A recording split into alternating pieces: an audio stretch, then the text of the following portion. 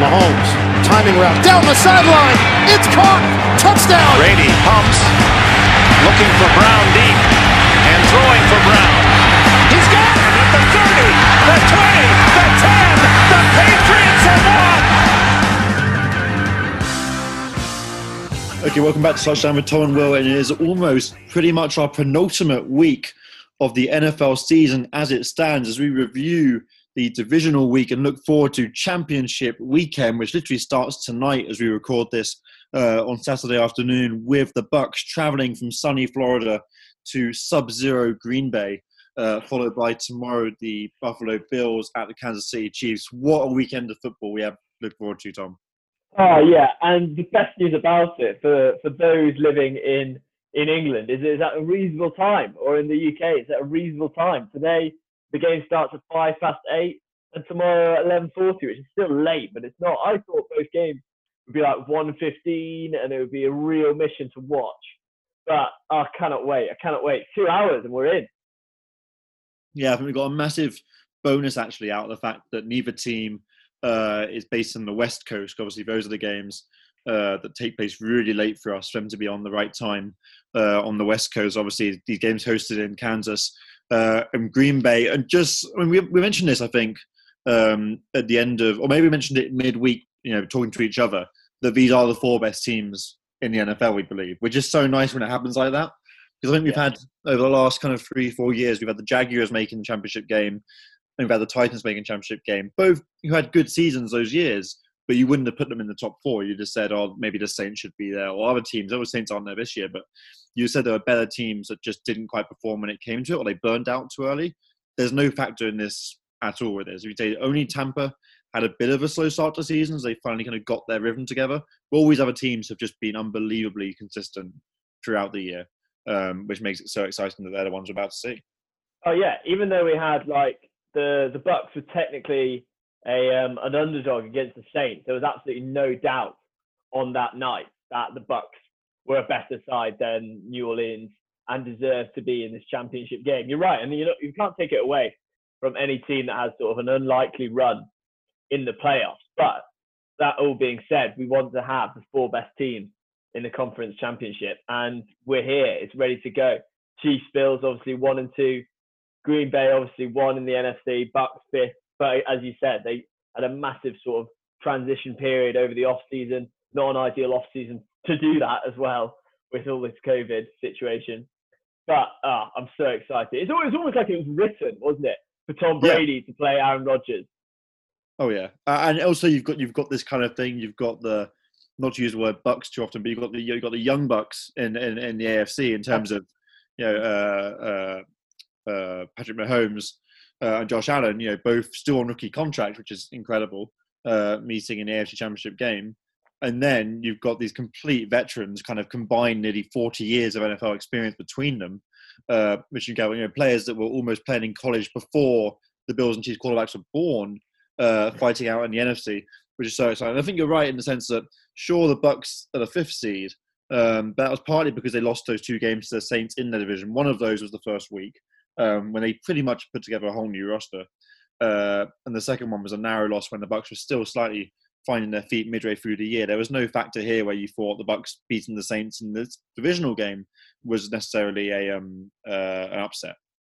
No, absolutely not. There were, with the exception of maybe the Bills and the Ravens not being as close, there weren't any upsets, which is brilliant.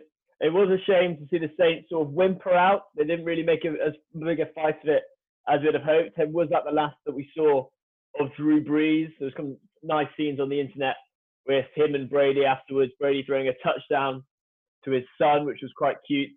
So that was a bit of a shame that they didn't put up a bit more of a fight. And the same in the Rams-Packers game as well, with Jared Goff seemingly making this most miraculous comeback ever last week to recover from his fractured and dislocated thumb. And they never really got going against Packers. But it was more of a story in that game of the Rams defense not being able to stand up to the might of the Packers. So tonight it's going to be electric, and the Bucs really have to try and halt that force, the immovable force that is the Packers offense. I also want to mention that in this game, it's 2 quarterbacks who, in the off-season, many people were writing off and many people were saying were done. So we had the whole saga of Brady not wanting to sign with the Patriots because the Patriots weren't basically planning to win now, really. And everyone was like, oh, Brady won't be able to do it without the Patriots. He goes to Tampa Bay, and he's had a brilliant year. We mentioned the teething problems. He's still thrown 40 touchdowns this year.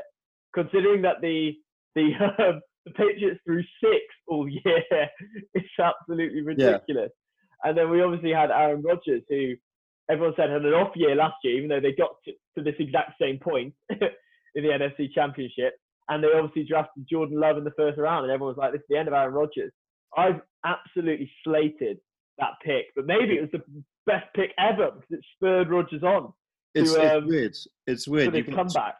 Exactly. You've got these two quarterbacks in Brady and Rodgers who, despite both being in the GOAT conversation almost, both nailed on Hall of Famers, in that conversation of the best quarterbacks of all time, both had years last year where they were battered by the press. The Packers were 13-3 and were kind of called the most forgettable 13-3 team of all time. And then you got Brady being like, he whimpered past the Rams in that Super Bowl the previous year. Then he was rubbish last year. This is kind of a sad retirement home in Florida kind of thing. And it just kind of shows that quality just does shine through. Like, class is permanent. Like, these guys have not seemed to decrease in ability at all. People are saying that Brady's throwing the ball too hard right now. Is Gronk saying that? He needs to slow it down a little bit. Like, the passes are almost too hard to catch because he has this, his avocado ice cream for breakfast, and he's in such a supreme athletic build. And it's almost similar to people saying, like, Ronaldo's going to slow down, at 33, 34. And you look at his body and you're like, no. Like, there's nothing about his body that says 33, 34. Because both those two athletes, a quite good comparison, I guess, have kept themselves in such an unbelievable condition, not really changed their regime between 21 and 35, don't drink, eat well, work out, stay away from injuries. That there's no reason they should be less capable of doing their job at the highest level at 35 as they were at 25. And both those players in Brady and Rodgers are showing that. So I think this is the game, and we were saying we're going to start with the NFC as we're talking about it now, that I'm probably most excited about all season. Almost more excited about than the matchup that might happen in the Super Bowl. For me, this is a huge, huge game. Well, exactly. And it does actually happen like that a lot because with the way that the conferences are matched up, there might be two teams in the same conference that it's impossible for them to meet in the Super Bowl. Yeah. So it would be great for the Bucs and Green Bay to meet in the Super Bowl, but it's actually literally impossible. So this is actually the first time that Brady has met Rodgers and they've played each other in the postseason, which is quite remarkable considering their careers. But it's obviously, again, because they've both spent the majority of their careers, Tom Brady in the AFC and Green Bay in the NFC, and they've never met in the Super Bowl. I'm so excited. 8:05 this starts. Are you kidding me? Like, that is honestly so exciting. Yeah. Only sort of... Go on. No, you go. I was going to say 8:05. It almost feels like a Champions League game. It's like a normal time to get excited about like a football match. Like we so rarely get that as NFL fans because often the best games are Thursday night football, Monday night football, and Sunday prime time, all of which take place at 1 a.m. So it does feel like a treat for us. But it's also like because the regular season there's only 16 games. They are quite like I'm excited for almost every game in the NFL unless the Lions are playing. Whereas like in let's say a soccer, our football league season, there are very few of those games that you can get excited about, except for, as you say, the odd prime time game. And that's when the Champions League becomes so exciting because it's sort of this exceptional thing. And this is an exceptional matchup between Green Bay and Tampa Bay. It's like, again, it's like these two sort of titans. Imagine two titans of Europe meeting for the first time ever, or like the only time they could meet is in the Champions League semi-final. Yeah, it's almost even better because there's got to be a result. Where so often we'll have those kind of big Premier League matchups that are on prime time. Let's say Man United, Liverpool over the years, which Sky put like 80% of advertising into saying this is going to be the game of the year, and inevitably it's a 0-0 or a 1-1, but and then it just fizzles out and you move on. Whereas these games have to have a result, even if it's a tight, close encounter, a bit cagey. One of these teams is going to go through the Super Bowl, and that's what's on the line. Whereas it's very hard to recreate that in the league. Yeah, there is so much on the line, isn't it? And like, even though they met in the regular season, And obviously Tampa Bay beat Green Bay 38 points to 10, which when I was doing my research for this show, I was like, fuck, I completely forgot about that. That's how important the postseason is. It suddenly becomes, the regular season gets completely forgotten about because of how important these games are. And just right for context, again, to emphasize how great Tom Brady has been, last week was his 32nd playoff win ever, which is exactly the same as the whole Green Bay franchise, which is insane. This will be his 14th his 14th conference championship appearance, which is remarkable. But yeah, it just sort of, and Aaron Rodgers said this, sort of going into week 17 was like, now the season starts. Mahomes said it as well. For these greats, this is where it matters. This is where you make history. Oh yeah, this is when you're remembered, and in the same way that if Green Bay don't win this game, the storyline of this of the whole Super Bowl, this whole season, will be: does Brady win a seventh Super Bowl, at a second team, or does Mahomes win 2 in a row, or Josh Allen lead the Bills their first since the 80s, I think, or 70s or 80s. So it's like the picture and the storyline will be completely erased of whichever team loses these 2 games. They won't be thought about in the same way that Green Bay were remembered as the least memorable team last year. And you talk about that win that Tampa had, the 38-10 win. I looked at their season this year. That was such a landmark, okay, these guys are for real, win for them. Because until that point, they'd lost to the Saints, beat the Panthers, who they team they should be seen as beating, beat the Broncos, team they should be beating. The Chargers they beat by a single touchdown. Then they lost to the Bears. So until that point, there was nothing to say this team was going to be any better than 8-8 or 10-6 and maybe just about reach the playoffs. But it was that win when they beat the Packers, and then they went and scored 45 points against the Raiders. So then you're like, okay, this is a serious team. There were still stumbling blocks along the way. Remember that second game? They lost 38-3 to the Saints in the second game. So then people were still doubting them. But then after that, they kind of just plowed on and put up a huge amount of points. They did lose to the Chiefs, 27-24. So they've got to have to overturn 2 teams they've lost against, probably, to win this Super Bowl. But what a story it would be for either of these quarterbacks, to be honest, to go all the way. Yeah, and also especially we've seen a completely different Aaron Rodgers, and it's just sort of a note and a nod towards him. He's made a real effort this year to try and change people's opinions of him. Everyone sort of respected his talent, always considered him sort of like a cocky Cali kid. Not a kid, obviously, but cocky from California, obviously talented, but really people thought he might be losing it. He's made a real effort this year with his sort of Aaron Rodgers Tuesdays, Pat McAfee, to engage more with the fans on a personal level via obviously a trusted friend. And I now love Aaron Rodgers. Last year I didn't want to see him in the Super Bowl. I didn't want to see Green Bay in the Super Bowl. I wanted San Francisco in there, even though they were a defensive team. Like it's remarkable the turnaround he's had this year. And you're right, and that will all be forgotten if Brady gets to the Super Bowl, because that is such a big talking point. Yeah, and I think also, like you said, there was always Aaron Rodgers, this character that everyone said was, one of the greats and would go to Hall of Fame, and would he have been better in a better team over the years? But there was nothing else about the team to massively love. Whereas not just the emergence, obviously these have been good players before this year, but the strength of Aaron Jones and Devontae Adams. Yeah. And the characters of them mean just something like, oh, okay, it's not just the Aaron Rodgers show. There is, top level skill players on this team as well that you can love. Whereas in the past, it's kind of been the Saints that have had those players, or like the Bucks do this year with all their stars, or the Rams before, or Seattle. These are the teams where you're like, oh, they've got so many players all over the field. Even the Vikings. And Green Bay is kind of like, oh, Green Bay just get results because it's hard to play in Green Bay, and they've got Aaron Rodgers. Whereas there's so much more to this Green Bay team than there has been in the past, as well as Aaron Rodgers opening up a lot more. Also the emergence of Matt LaFleur as their coach. So obviously joining last year, everyone and people were slating the hiring. I remember Colin Cowherd was just like, terrible signing. Like he's younger than Rodgers, isn't he? Yeah. And they thought Rodgers would walk all over him. And it was actually, and even during the year, it sort of appeared as though Rodgers was calling plays in the huddle that LaFleur wasn't agreeing with. And there was this narrative from the media that this year everyone's like, no, they're working together on this. Matt LaFleur is happy to trust the experience of Aaron Rodgers to call something different if he sees it. Whilst at the same time, Aaron Rodgers is trusting Matt LaFleur because he's doing such a good job. Matt LaFleur is 28-7 in his 2 years so far as the head coach. You're obviously hoping that some of his good coaching genes run in the family. So Mike LaFleur will be able to do a bit of a job for the Jets. But also, it was so cool to see Matt LaFleur versus Sean McVay in the divisional round, who these two have been great friends. Part of the reason why Matt LaFleur was hired to Green Bay, people say, is because he was so close to Sean McVay, and Sean McVay had just revolutionized the Rams with their offense. They were assistants at Washington together.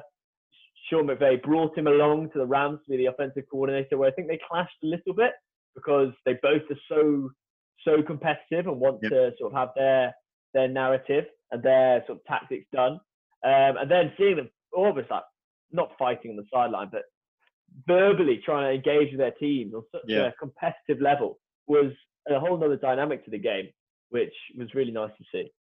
Yeah, no, it was fantastic. So the Packers won that one, just to recap the score, 32-18. As you say, like the Rams defense just could not contain the Packers how you'd hoped they would have. There was so, we had those stats about Jared Goff playing in sub-0 or sub-2 degrees.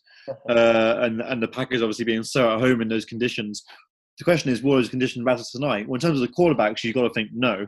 Tom Brady's played in Boston for his entire career, where it's very cold, up there in the Northeast. It doesn't. I don't feel that should be an issue with any of the Bucs players, but it'll definitely be interesting because Green Bay, they got that record. I think you've got it down here trying to find us out 18-5 in playoff games at Lambeau. It is such a hard place to go, and obviously, when they're playing a playoff game at Lambeau, that means they're a higher seed, and you've got to take that into account. They are generally going to be the better team in those scenarios, but I do think it's going to be competitive. The over is something like 52, so that people are thinking there's going to be points as well. But then again, that was fought with the Bills-Ravens. Was a bit slow, but I think we've got to call this game somehow, Tom. The Packers are 2-point favourites, basically saying the bookies don't know how is it going. And honestly, nor do I. I'm really struggling. I think before we even do this, I think you did win the predictions this year. I think it's too late for me to make the ground. But in terms of this game alone, it's very, very difficult. I see the Bucs competing. I see Green Bay off to a really, really fast start. But I don't know. I'll leave it over to you, Tom. I'll call the game first. I do see the Packers winning, to be honest. I really am looking forward to a good game.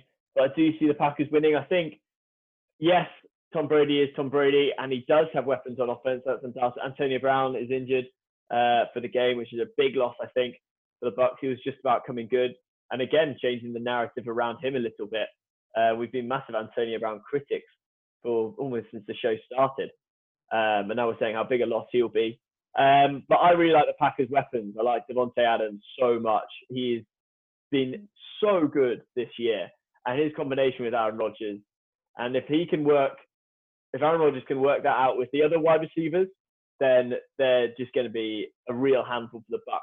And the Bucs secondary, they're good, but they're inexperienced. And I wonder whether Aaron Rodgers' experience will just show in the crucial moments. I like the Packers. I don't know about the spread. 2's not a lot of points, so I would probably take the Packers -2 if I had any money left to bet these days. Yeah. I think I'm with you on the Packers, but only just. Not back in Tom Brady in any playoff game seems rash. As you said, he's been 14 conference championship games, which is just insane. I mean, he's played about 20 seasons in the league. So 70% of his, obviously you got to bear in mind he's been with the Patriots for all but one of his years, but he in 70% of his years, he has got to the Final Four effectively, which is just absolutely incredible. And won 6 Super Bowls in the process and could make it 7. I'm going to take Green Bay as well, but only just. I'll probably put any money on them at all. The history is against Green Bay though. Rodgers 1 of 3 in NFC Championship games, so he has never played at home. You mentioned that big 18-5 stat at Lambeau. The Bucs are the only postseason team that Aaron Rodgers has thrown more picks against than touchdowns. Wow. 8 and 9. And given that win in the regular season, 38-10, teams that have beaten the opponents by 20 points or more in the regular season are 13-3 when they meet in the off season, 4-0 since 2010. So I think that's got to be a lot of wild card games. that play into that. Because obviously it's postseason, but that can be teams that scraped in as the sixth seed and probably shouldn't have been there. I don't know. I completely see that point. But I don't think it's going to be 48%, that's for sure. That's just to put it out there. It's not going to be a it's a mental thing as well, isn't it? I mean, we saw, as I mentioned, this the Bucks got beat down by 25 plus points against the Saints, came back to beat them in the divisional game. I don't see any reason Green Bay couldn't have a similar bounce back, but I'm sure it'll play on their mind. I'm sure it'll play on the Bucks' minds. We've done this before. There's no reason we can't do it again. We've just got to play the same quality of defense, same quality of offense, and we can beat them. So both these teams are very capable, and both of them, I think, would be deserved Super Bowl opponents. I think we have to throw one last word to Drew Brees. We probably have seen him for the last time in that loss to the Bucks. And I was saying my dad, actually, because he was watching this game because it was on a reasonable time. And he's trying to get a bit more into the sport. That sadly, in the NFL, more than most sports, most great players go out on a loss. Unless you win the Super Bowl and retire, you do go on a loss. It's not like a politician. You lose your last election and you're out. You can't, unless you, there's very, very few. Philip Rivers we saw retire. We haven't mentioned that yet. Obviously retired with that loss 2 weeks ago. So it is sad they went out that way. It is sad that they've been so good the last 4 years, but just not quite been good enough to make a better Super Bowl challenge. But look, he's going to go down as one of the greats. I think he holds a lot of the passing records, a lot of passing touchdown records, and obviously probably using the right time to retire. Don't you think? Better than going one more year and it being kind of sad. I think this was almost that one more year as well, where he was like, "Nah, I'm going to come back. I've still got Michael Thomas in his prime, in theory. I've still got Alvin Kamara. We've got a chance." And they obviously were a good team this year. They're the first team in history to win 11 or more games in the last 4 years and not make a Super Bowl, which is quite a statement. So he obviously thought we got a good enough team to make a go of it. I'm going to do it for one more year. Fuck it, let's go. And then, he did seem a little bit tired after that loss. But you're right, exactly. It's so hard to have that fairy tale ending. It is almost impossible. Like, so difficult to have in the NFL. You can't even, you can't win, it's difficult. Very, very difficult. And Philip Rivers obviously retiring. So the Colts are now a team that need a quarterback. So I'm sure we'll discuss that hugely after the Super Bowl wraps up and we go into the off season. But that kind of brings us to talking about Philip Rivers retiring. We've got a lot of hires to mention, not so much on the field, but off the field. So we both predicted just about the Packers, haven't we, to win the NFC Championship game. But talking about hires, we've got a load of hires to discuss. I think we just about had, we got about Urban Meyer last week. So obviously the Ohio State coach going to Jacksonville to take Trevor Lawrence and that team on next year. The Jets, we mentioned Bob Saleh, who's taken over as head coach from the San Francisco defensive coordinator position, and Mike LaFleur, Matt's brother, is the offensive coordinator. That's exciting. He's come in with this motto, all gas, no brake, which I love. It says everything you need to know about Robert Saleh. He talked about he didn't like the idea that coaches coach and players play, how he felt like he has to be at one with the players on the pitch. And when you see him on the sideline while you're doing a defensive play, he might as well be on the pitch. He might as well be the 12th player, because the way he runs up and down, lives and breathes every play is very, very exciting. So that's something. Go on, sorry. No, I had nothing else really. Go on. So that's it's crazy what the Robert Saleh hiring has done for people's perceptions of the Jets now. Because he's this sort of personality, he's aggressive. He's obviously done really good things with the 49ers defense. Note though, the 49ers defense have had some studs on that roster. True. So how good is it going to transfer to the Jets, who do not? So the perception around the Jets now is one of great potential. They've got 2 first-round picks, plenty of picks going forward. They could potentially pick up another quarterback. And one of the quarterbacks who lots of people are mentioning to end up at the Jets is Deshaun Watson. That has been a massive talking point this week.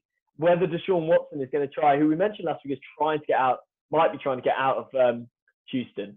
And the best place for him to land, so many people have said, is the Jets, because they have the picks, essentially. They have the new coach. The second overall is a real tempting pick. What do you reckon, Will? Would you rather spend the mortgage on Deshaun Watson, mortgage the house for Deshaun Watson, or use the picks to build and start completely afresh? the more I've read about it, and I can't quote the author, but I sent Tom some screenshots from an Athletic article, which was completely an opinion piece, but was just trying to show the merits of what is a franchise quarterback worth? What is a franchise quarterback that could be a quarterback for 10, 12, up to 15 years if you've got a career like Tom Brady from where he is at now? And they're basically saying it's invaluable.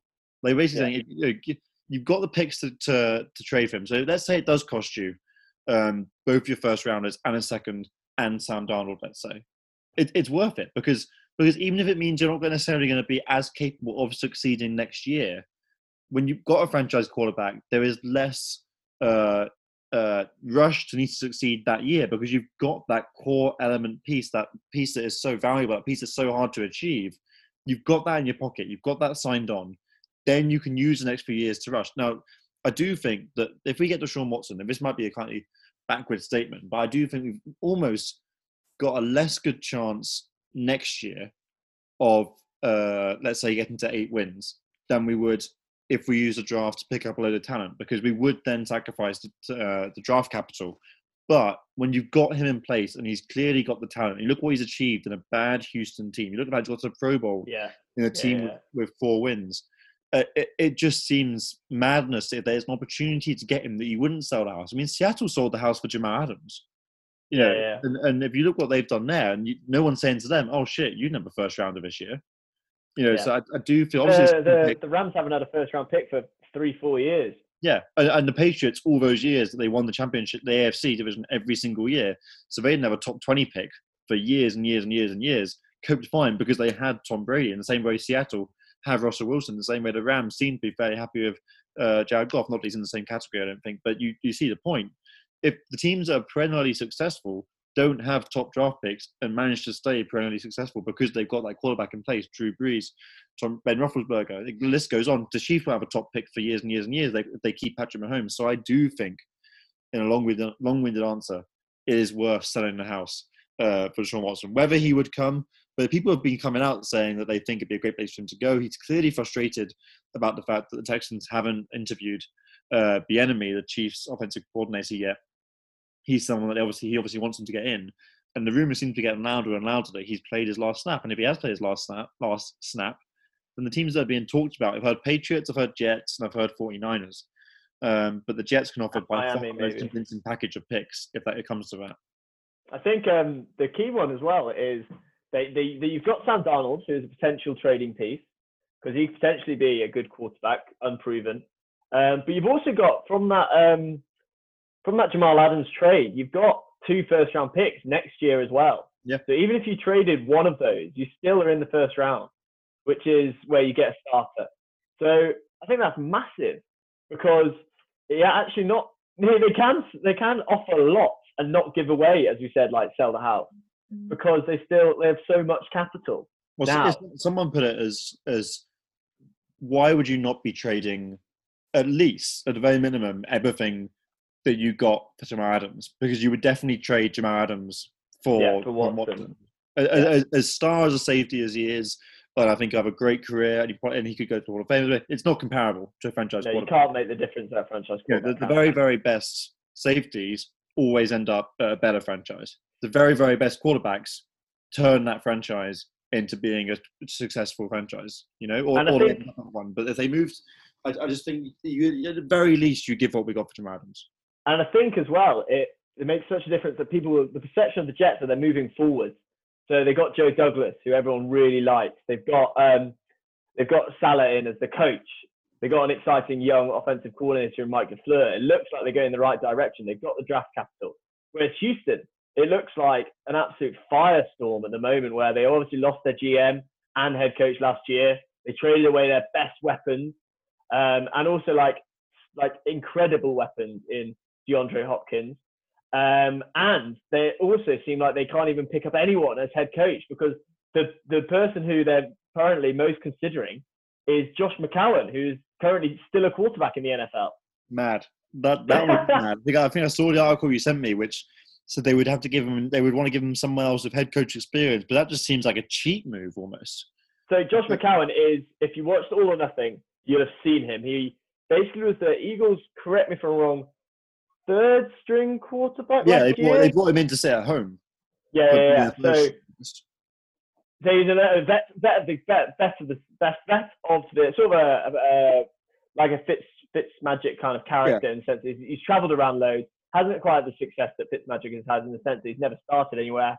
Did really well when he came in for Carson Wentz in the playoffs last year. Didn't quite manage to get them over the line. A really liked guy. I can't remember who he's currently the emergency quarterback for, but he still is currently employed by someone as an emergency quarterback. Looks like a great guy, but a player straight to coach just gives an indication of how unpopular this landing spot is. No one wants to be there. Why would you want to walk into somewhere that has no draft capital, having traded away the third? Well, they lost the third overall to Miami.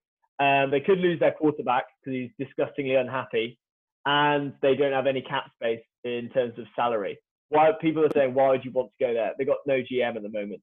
So it just shows how this job is so unpopular that maybe it's just even pushing Deshaun Watson out even more. Yeah, I mean, perhaps unsurprisingly, he's actually at the Texans right now, Josh McCarron. He's a kind of backup there, but I mean, he's played for Cardinals, Lions, Raiders, Dolphins, Panthers, 49ers, Bears, Bucks, Browns, Jets, Eagles, and now Texans. No, 1, 2, 3, 4, 5, 6, 7, 8, on 9, their 10, 11, 12. He's played for a third of the teams in the NFL. And yeah, like I said, I mean, he was at the Jets for a couple of years, and he was very well liked, and he was seen as a great kind of mentor to Sam Darnold as a man. He was actually. People loved him, actually. I think for Darnold's first year especially, he was very well liked as kind of a guy to walk him through what it is being an NFL quarterback. But to jump straight to being a head coach of a franchise. A franchise that needs help as well. Yeah, and when there's so many capable candidates out there that are kind of flying around, like Bieniemy, and like out of Bills, it would feel like a mad hire to me. But yeah, anyway, I would definitely take Watson with all the picks to the Jets effectively, and it'd be exciting to see if they hire on. The Eagles hired the Colts defensive coordinator, Nick Sirianni, 39-year-old, so he's their new head coach. Obviously, he inherits a complete mess at quarterback. I wonder, how long do you think it'll be, Tom, before he's got to kind of make a statement on what the plan is there? Do you think it's possible to maintain Wentz and Hurts at the same time? Well, I mean, he did it with Brissett and Phillip Rivers to a certain extent, in the sense that Brissett did start for the whole of last year and got a big contract as well for him. I don't know.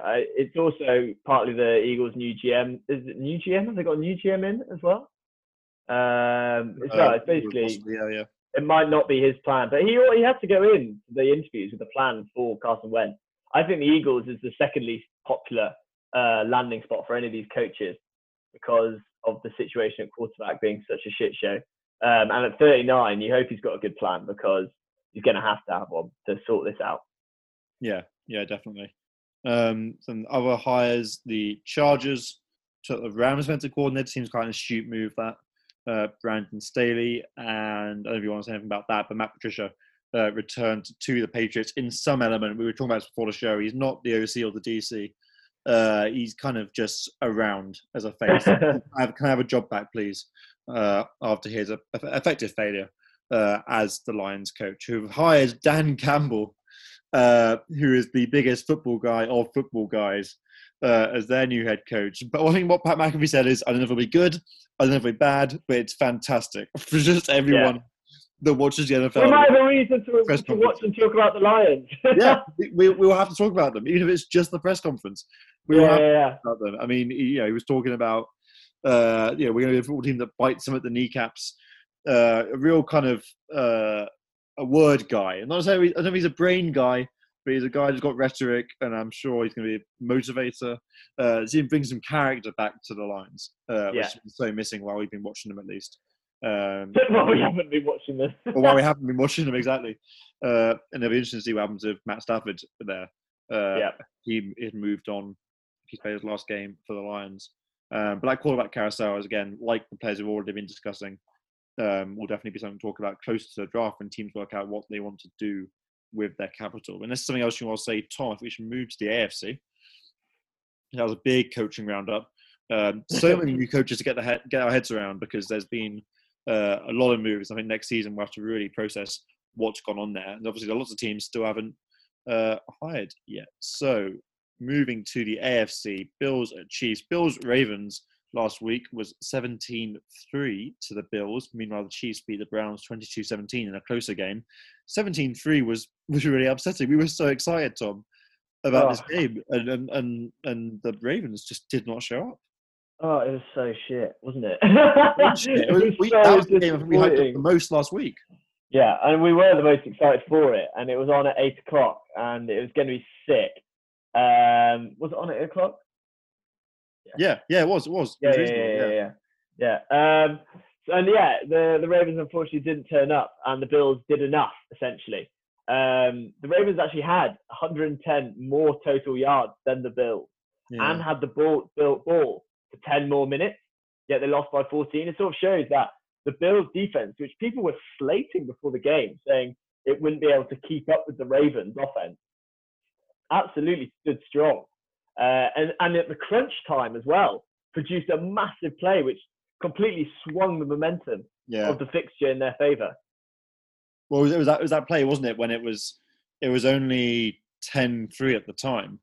And Lamar Jackson throws his first red zone interception of his career. And I think, what was it? We saw every time we get those stats on the app, and every single game when Lamar Jackson would throw a red zone touchdown, it'd be like, oh, he's 40-0 in the red zone of these stupid stats because he just hadn't thrown one. And now he chooses to throw one in divisional week, down 10-3, that goes for a 101-yard return. And that completely swung the game. I mean, it's equivalent of a 6-pointer. In the sense that it would have been 10-10. Instead, it was 17-3 and just completely switched to momentum. But they talk about special teams, they talk about defensive plays, defense wins championships, and that kind of proved for the Bills. And I think the Bills are a defense that we've got really excited about. This year, they weren't winning really any metrics. They were up there, obviously top half, as you've got to be if you're going to get so deep in the playoffs. But they weren't, the really, really tough defense we've talked about on some other teams like the Rams. But yeah, they showed up. They got the points. They held the Ravens to 3, which I don't think any team has done in the last 4 years. No way. And incredible from them. Yeah. No, there's absolutely no chance the Ravens were kept to only 3 points for. I reckon that's the lowest Lamar Jackson's ever been in his whole career. It was astounding. And then they're going up against the Chiefs, who are almost lucky to be here. Almost lucky to be in the championship game, because almost it was unbelievable what was happening. The Browns are sticking with the Chiefs, to be fair, doing really good, holding on. And then Patrick Mahomes goes down, injured, out, concussion. Yeah. In comes their backup quarterback, Henny. They need a 3rd and 14, needing a first down to win the game. And Henny is under pressure in the pocket. He's this old guy, I think he's like 36. He's sort of fumbling around in the pocket. He's been sacked the play before. And he escapes, and you're like, he's running. Where are the Browns? Where are they? They're not there. And he dives head first for the first down, just short. And then they bring out an unbelievable play on 4th down to win the game, which Tony Romo didn't see coming, and he made very clear he didn't see coming on commentary to win the game. And I've wrote it here. So each of the last 8 wins for the Chiefs, they've won 8 of their last 9 games, have been by 6 points or less, which is staggering for a team who we tout as having this incredible offense and a really good defense led by Tyrann Mathieu, which is the longest streak in the NFL. My point is, when they need someone to step up, someone always does. And this time, it was just happened to be backup quarterback Henny. So you think it's that? It's not luck? No. Not luck, because to win that many games by 6 points, you can see it one of 2 ways. Either you can say they've got really, really lucky, or you can say you make your own luck when you do manage to make these defensive plays or offensive plays in the last kind of 2 minutes when it really matters, because you're so well drilled, you know each other so well as a team, you put yourself in that situation before doing 2-minute drills and that kind of thing in training. And they just had the mentality that it doesn't matter if they're down by 3 or up by 4, and it's at the very end of the game. They convince themselves that they know they can get over the line or defend the lead, which teams that haven't got that kind of Super Bowl winning caliber, necessarily have in their kind of ethos that we will be okay, we'll get over the line.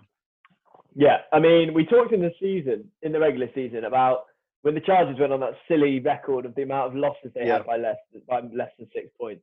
And I think we concluded that it was down to coaching and poor execution. And if we're going to apply that same sort of analysis to the Chiefs, I think you have to. That's the reason why the Chiefs are where they are. Yeah, the playmakers maybe, but also the coaching and the culture at a franchise. Yes, they've had a stroke of luck. I mean, that Falcons missed kick, which hit the post. I think about that. But I think you do make your own luck, and that's what real quality teams do. It's just whether they're going to be lucky enough or come to the party in full flow for this championship football game. During the regular season, we sort of put it down to playing within themselves. It's not like the important moment they play for playoffs. But the Browns, they were really pushing them all the way, and it really could have been the Browns in this game. Yeah. And I think everyone sort of is writing off the Bills a little bit in this game because of that Chiefs historical, like the history of the Patrick Mahomes offense. But since he's been a starter, the Bills have only allowed 18 points per game against him, which is the fewest by any team to play him more than 2 times, which sort of says a little bit about the Bills' defense against Patrick Mahomes. Match that with the fact that they haven't been scoring as freely this year, or like taking out leads as freely this year. Match that with the deficits they found themselves in last year's playoff games. I don't know. Bills have a shot, don't they? Yeah, I think Bills 100% have a shot. I think Bills have just hit unbelievable form at the right time. Spot. They've been completely unstoppable since that one last-minute loss to the Cardinals, to kind of Hail Mary. Since that game, which must have really just kind of motivated them that, like, that's a game we shouldn't have lost. Let's not lose another game like that again. They've been unbeaten. They've won like 8-9 games on the trot. Yeah. 8 straight wins. There you go. Second longest streak in the Bills' history. And I don't see that stopping. And the connection, we talked about Rodgers and Adams, and the only connection that's as tight as that is Allen and Diggs. Yeah. Like, it's those two combinations.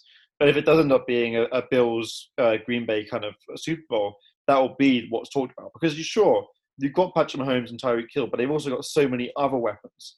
Yeah, Kelsey. And the same way the Bucs have got a plethora of weapons. Whereas the Bills, I'm not going to try to say they're like one-man or two-man teams, but those connections have just been so consistent and so tight. And it's not like they have to rely on it working. It just does work every week. Yeah. So why change? Just Diggs and Adams have proved themselves so hard to guard, and that the wavelength is so tight between the quarterback and wide receiver, that it's just so exciting to see. So I think it will definitely be a kind of battle of Diggs versus Hill, and whether they can get Josh Allen, because the Bills' offensive line has been so solid this year because they've invested in it for years since they got Josh Allen as quarterback. In terms of calling it, it's so tough. Yeah. And so just quickly, I'm so glad the Bills are here, because we've been really talking about them for 2 years, about how they're looking like they're like making strides. They're looking like a team that are doing the right things. And to get the number 2 seed and to get to the conference championship game, having played really well against the Colts in a difficult game and played really well against the Ravens, who people wanted to see in this essentially the semi-final. I'm really just buzzing that it's paying off for a team who basically just like they've just backed themselves. They've backed themselves. It's not the most sort of marketable place, Buffalo. It snows loads. Not many people want to be there, but they've just really gone for it, and I absolutely love it. I love Josh Allen, and you're right, as you said earlier, it shows that if you get your franchise quarterback sorted, you can build around them.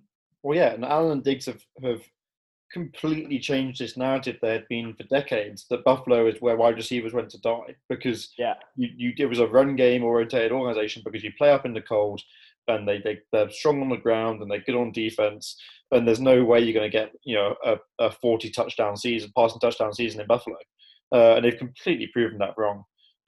What I was thinking just now, looking at these 4 teams, is that I feel like the Green Bay and the Bucs, or maybe even more so Green Bay, but Green Bay and the Bucs will be more aggrieved if they don't make the Super Bowl than the Chiefs and Bills. Now, no one wants to lose a conference championship game, but in the sense that the Bills, you're thinking, well, look how much we've achieved this year with a young core, and we've got years and years to improve this, and we've established ourselves, and we won. Firstly, The Bills have won their division for the first time in 20 years. They've already achieved that.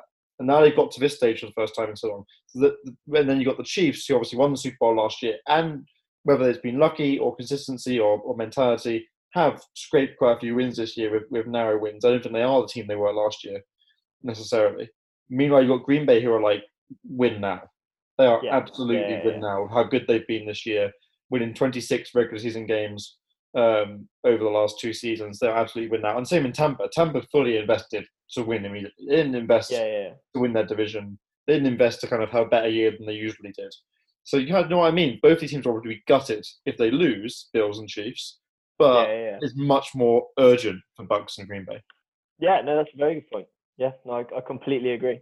So that's what I'm looking at in terms of Bills, Chiefs. In terms of calling it, God, hell. 3.5 feels to me too big a favourite for the Chiefs. I think almost there needs to be no line. I think it's that close, like -1 or something.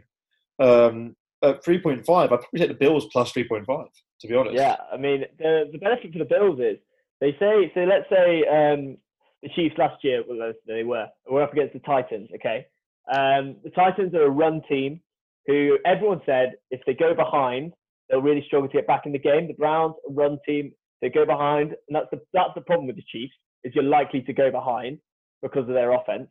The Bills are absolutely not the run game team. They are throwing, and Josh Allen can throw it fucking 70 yards in a play if he wanted to, and connect with Stephon Diggs. So they've got the ability on offense to keep up with the Chiefs. I think that's the biggest difference between all of the Chiefs' sort of rivals over the last few games, even like the last couple of years. So I would probably take the Bills plus 3.5 if I was betting. I see the Chiefs winning this game and going to the final, to the Super Bowl. I see them winning it. I just think they've got too many weapons. And as I say, at the clutch moment, I think honestly you can't stop them on 3rd and 4th down in the important moments. If you do that, if the Bills do that, they deserve to win. If Patrick Mahomes has the ball in his hand with even seconds on the clock and only 5 points behind, then you have to back the Chiefs because they just have the ability to make those plays. Yeah, I think all 4 combinations of Super Bowls would be brilliant, and that's nice. Fuck! I'm so excited. that is nice because I think last year was good, but I wasn't like super excited to watch the 49ers in the Super Bowl because there are some limitations to Jimmy Garoppolo's game. I did think that Kansas also like properly deserved to win the Super Bowl, so I was kind of like not hoping they'd win necessarily, but I was like, there's a right team and a wrong team to win this, is the way I felt about it. Yeah. And the previous year, the Rams-Patriots Super Bowl was terrible. Yeah. So sorry, I heard a massive cheer from downstairs. I don't know if Chelsea have scored against Luton or something's happened. Or Chelsea have scored against City, sorry. Something's happened. But anyway, I think but all these teams deserve to be there. All these teams will be exciting there. I think you're completely right. I wouldn't take the Chiefs with a handicap because I think it's going to be that close. But at the same time, if I've got to pick a winner, you'd put money on the Chiefs to win. But these are going to be fantastic games. The Super Bowl is going to be fantastic. And I've got so much credit to the NFL, to be honest, to have made this happen so seemingly smoothly. We had like so few cancelled games. The ones that were cancelled were only moved a matter of days. Obviously, there were a few incidents, when you had the Broncos with no quarterbacks. That was funny.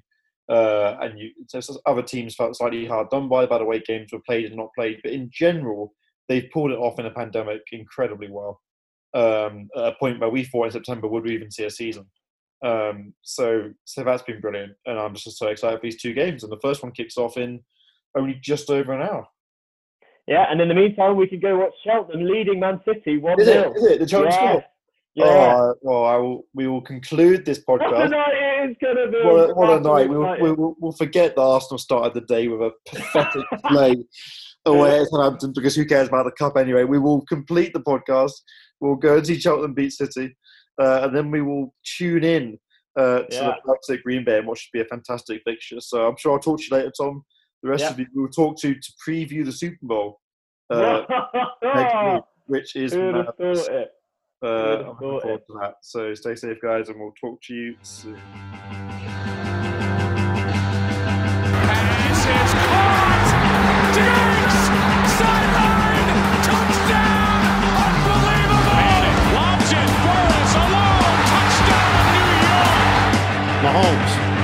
route down the sideline. It's caught. Touchdown. Brady pumps, looking for Brown deep.